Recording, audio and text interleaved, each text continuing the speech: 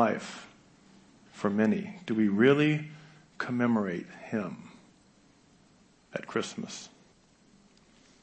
Just before Black Friday came to be known as Black Friday, around a decade earlier, there were 5 big banks that controlled just about everything financial. And a man named Paul Mazur from the Lehman Brothers, one of the big 5, wrote this: "We must shift America from a needs to a desires culture. People must be trained to desire, to want new things even before the old has been entirely consumed. We must shape a new mentality in America.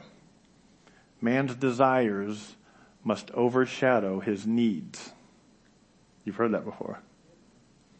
This is considered the birth of consumerism, not capitalism, consumerism. And I would say, based on what you see on Black Friday, they have succeeded.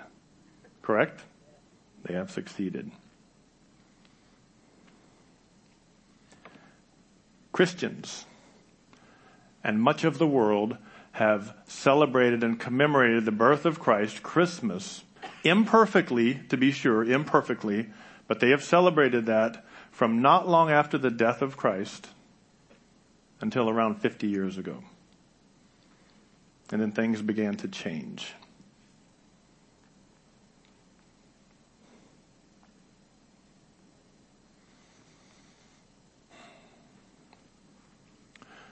Okay.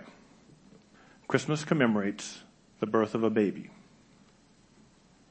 in Bethlehem, born of a virgin, in Judea. Today that's Israel. And this event is recorded in Matthew and Luke. That's the New Testament. It's also recorded in the Old Testament. It's prophesied. This is important. "Therefore, the Lord God himself will give you a sign. The virgin will conceive and have a son and name him Emmanuel."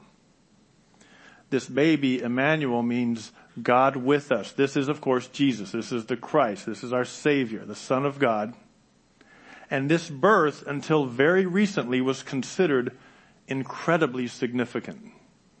Maybe the most significant event in the history of history. But times are changing, right?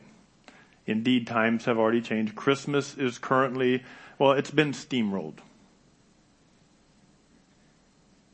Nativity scenes are removed from government offices, government buildings, hospitals, public schools to be replaced with things like snowflakes and snowmen and snowballs and snow cones even, whatever. Hymns and Christmas carols are largely gone if they mention Christ or the birth or anything related to the Bible, to be replaced with much of the nonsense that you hear nowadays. In schools, you're discouraged to say Merry Christmas. When I left the public school system a few years ago, I remember a Christmas where my next door neighbor teacher came over and she leaned into my room and she scanned, no students, and then she looked out in the hallway and said, "Merry Christmas." She was afraid of whatever would happen if someone heard that. Things have changed. Can you see it? Do you see it? Things have changed. The question is, why was the birth of this child considered so significant in the first place? Why is that? And why is it that Christmas is being viewed so differently today? What happened to cause this event, an event that so influenced the modern world, to be slowly erased from people's thinking? Well, to understand the significance of the birth of this baby, you have to know the history that led up to the event. So I'm going to give you a crash course. Okay? It's going to be very quick. God creates Adam.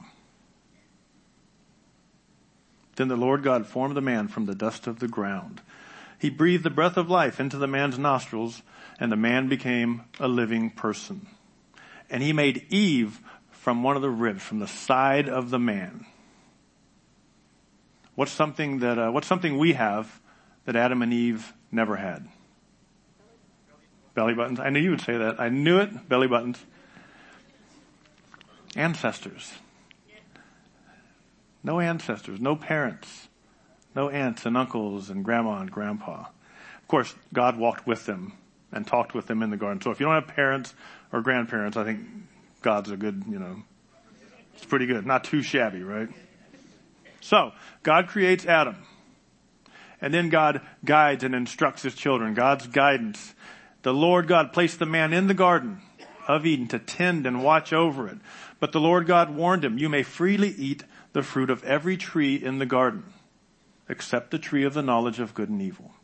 If you eat its fruit, you are sure to die. So God gave Adam and Eve free will, and us too. And he said, you can do any of this, but that one tree, stay away from it. And we all know what happened. Adam and Eve ate the fruit. They failed. How many think they wouldn't have eaten the fruit if they were there? I just wonder.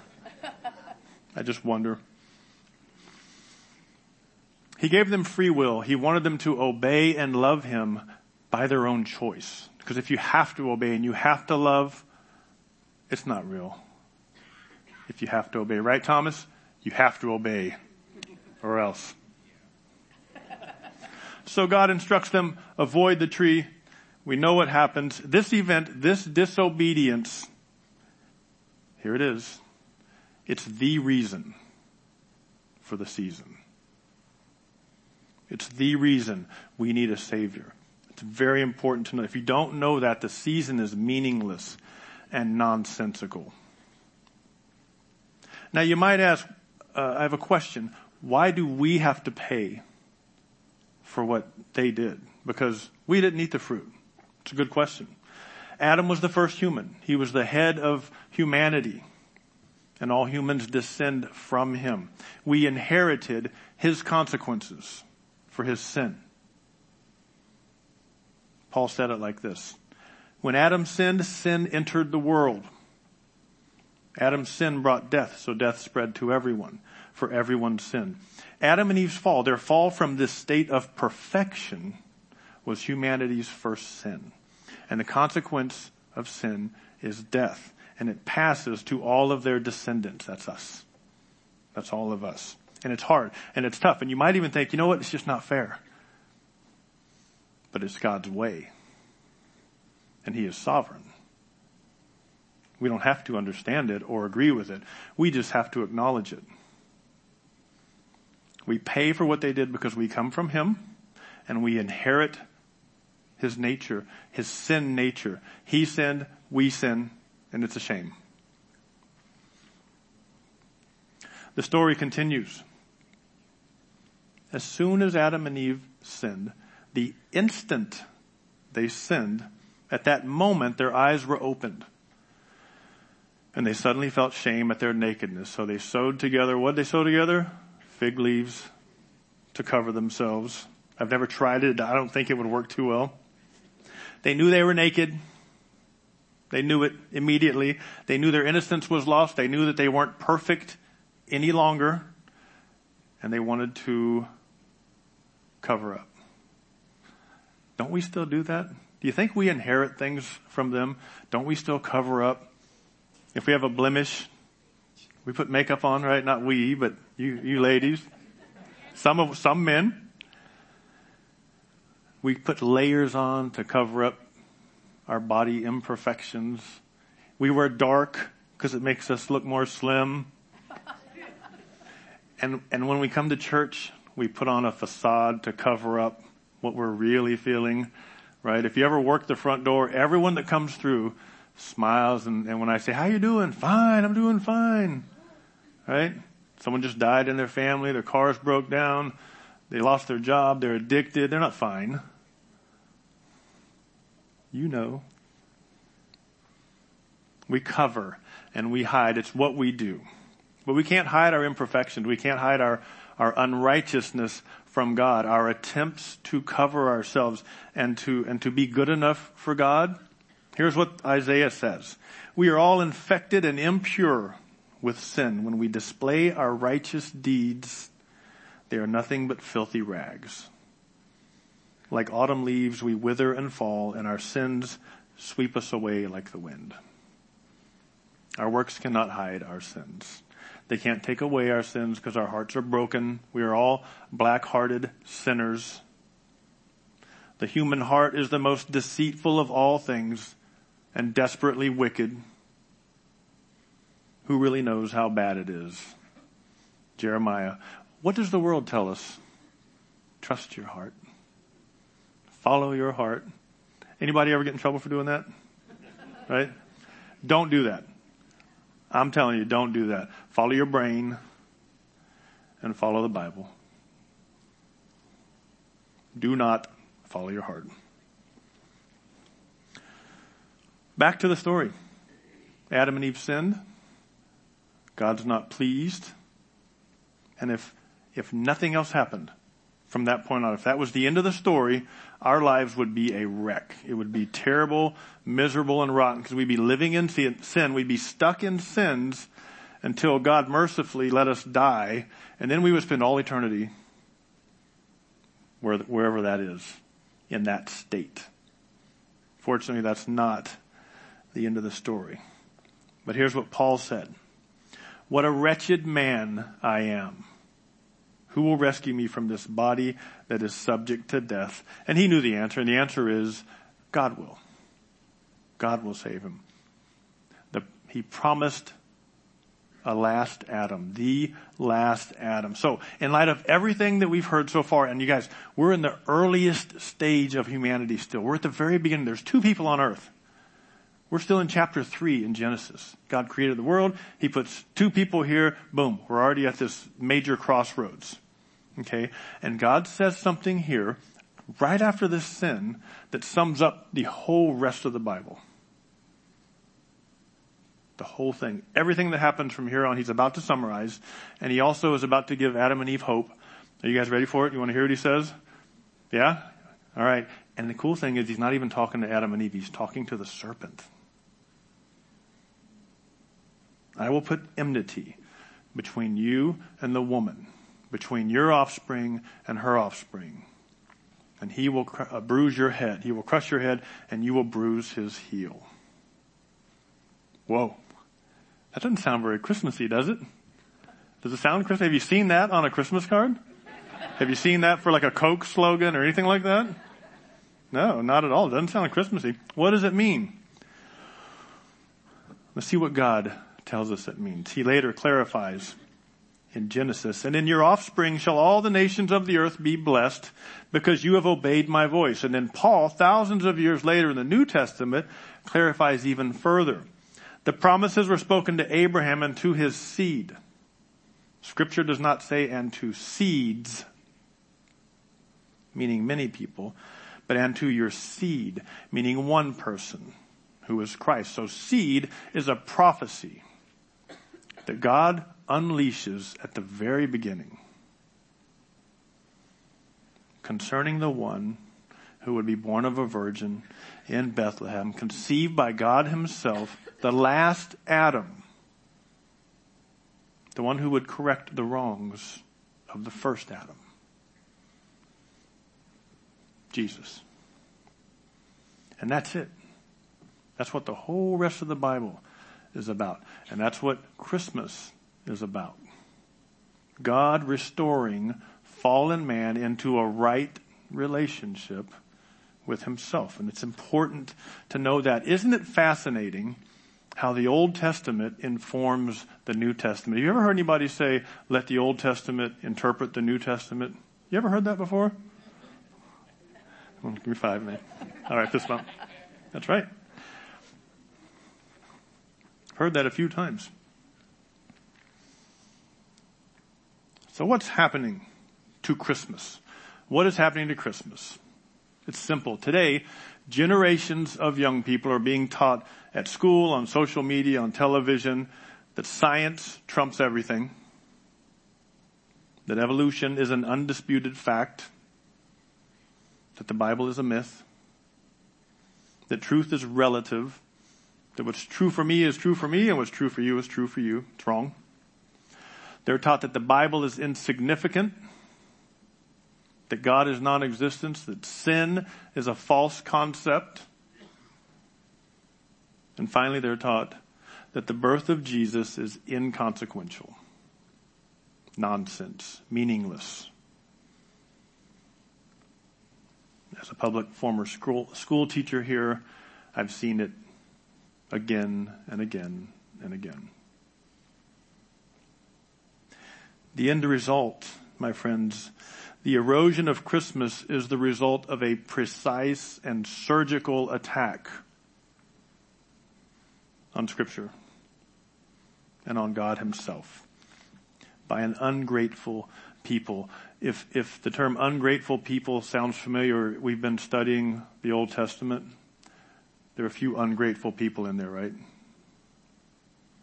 Nothing new under the sun. So when all things are done, Christmas is over, and you're sitting in your lazy boy chair watching the football game, and your house is destroyed if you have kids, because that's what kids do, they destroy things. Or you're in bed that night, and you think to yourself, I wonder if God is pleased with how I commemorated his son's sacrifice this season.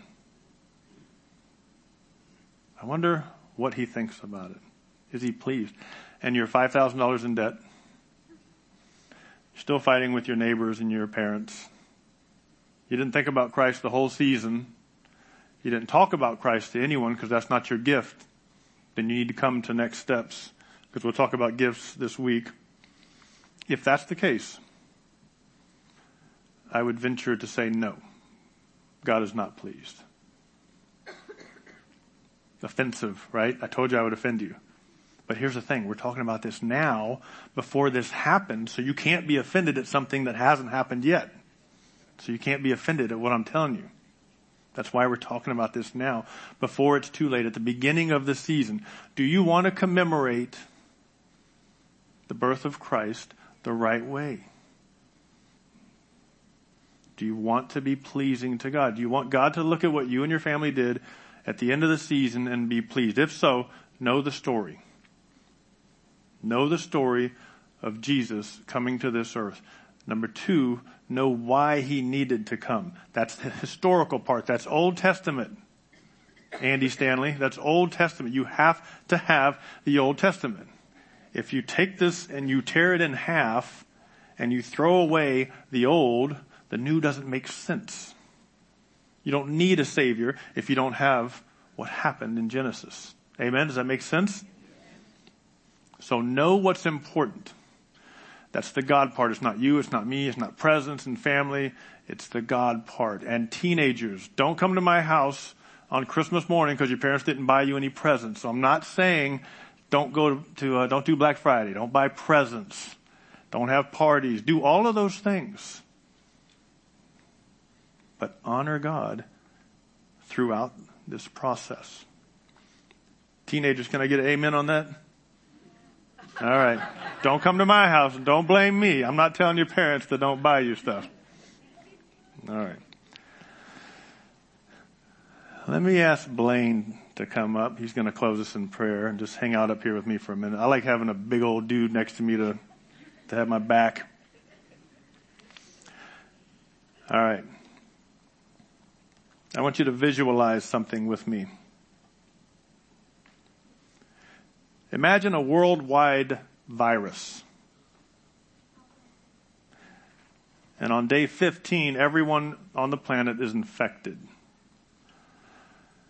On day 30, they will all die, the entire planet. And because of that, they test everyone. And the good news is they find a child who has the DNA that can save all of mankind. Praise God and amen. The problem is that the process of extracting that DNA is excruciatingly painful. And it takes a day, 24 hours. The other problem is that it's fatal. It will kill the child. Now the child is willing to make the sacrifice. The child knows and even says, look, it's scary, but I need to do this to save everybody. The other problem is that that child is your child.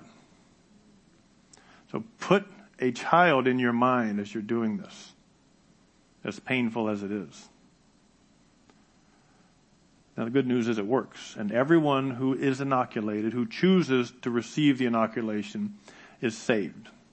And they're not only saved, but they're even better and stronger because they have a part of your child's amazing DNA in their system.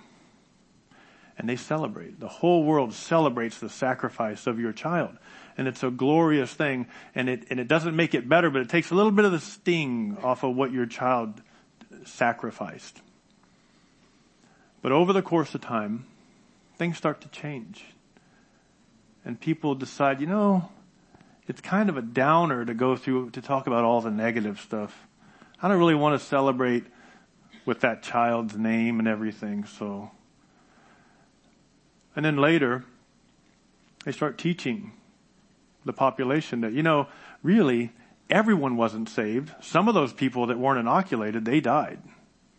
So it didn't save everyone. And then they teach that, really it was the scientists and the doctors that came up with this inoculation. They saved people. And then they teach that, there really wasn't even a virus to start off with. It's a myth. There was no kid. There was no child. But we still want the holiday, right? We still want the parties and the presents and to have fun and the day off from work. We just want all that other stuff out of the way. Do you think, let me ask you this. How would you feel about those people who were trampling over what your child did? Smack them. Good kid. Do you think God feels any differently? Thousands of years later, do you think God feels any differently? You have 2 tasks for homework. Task number 1, make sure everything you do from today on to the end of the season is pleasing to God. It's not hard. It's not hard. When you're shoving that guy out of the way to get your television, say a prayer for him. When you're out to eat, when you're with your family, when you're with your neighbors on Christmas morning and at work, be pleasing to God. Ask that question to yourself. Is this pleasing to God as I'm cutting these 4 people off in traffic so I can get into Best Buy so I can get my new whatever? TV. Make sure everything you do is pleasing to God. This is kids too, all of you. Number 2, share the story every chance you get. Now here's what I'm going to guarantee you. People will complain to you about Christmas starting now. You will have many opportunities to share the gospel message because people are going to say, I hate Christmas. I hate all this stuff. I can't stand it. I'll be so glad when this is over with. And you can just be a complete Bible nerd and say, I love it. Well, why do you love it? They're going to ask you, why do you love it? Well, because Christ died for my sins. This is what we're commemorating. And here's why. Because in the Old Testament, we had these 2 people, Adam and Eve, and they sinned, they ate the fruit, and then all this other stuff happened, and God's been changing things and directing things so that Christ would come. That's what we're celebrating. Do it your own way. Be bold. They can't do anything to you. God is with you. Amen? All right. Thank you, Pastor Ben. One thing that I have found in my walk, that God speaks to people in various ways. Really one of 2. It's either a still small voice or it's a 2x4. And this morning, I'm not sure if it was a still small voice or if it was a 2x4 because of the challenge. And as we go into this Christmas season, it's important that we're all grounded. And you did that this morning. So thank you, Pastor Ben. Let us stand as we pray, please. Dear Heavenly Father, thank you so much for the opportunity to be here, and for everyone that came out and struggled through the weather. But what a message to hear, to be able to go forth. Father, I pray that our hearts were opened and our minds were opened as we heard what you had placed on Pastor Ben's heart and brought to us and grounded us as we head into this season. And we remember why we celebrate, and then the strength to be able to pass on that story in all the opportunities that we know that are laid before us. Father, watch over us now as we leave here, and keep us safe in our travels and bring us back at the next appointed time. We pray this in Jesus' name. Amen.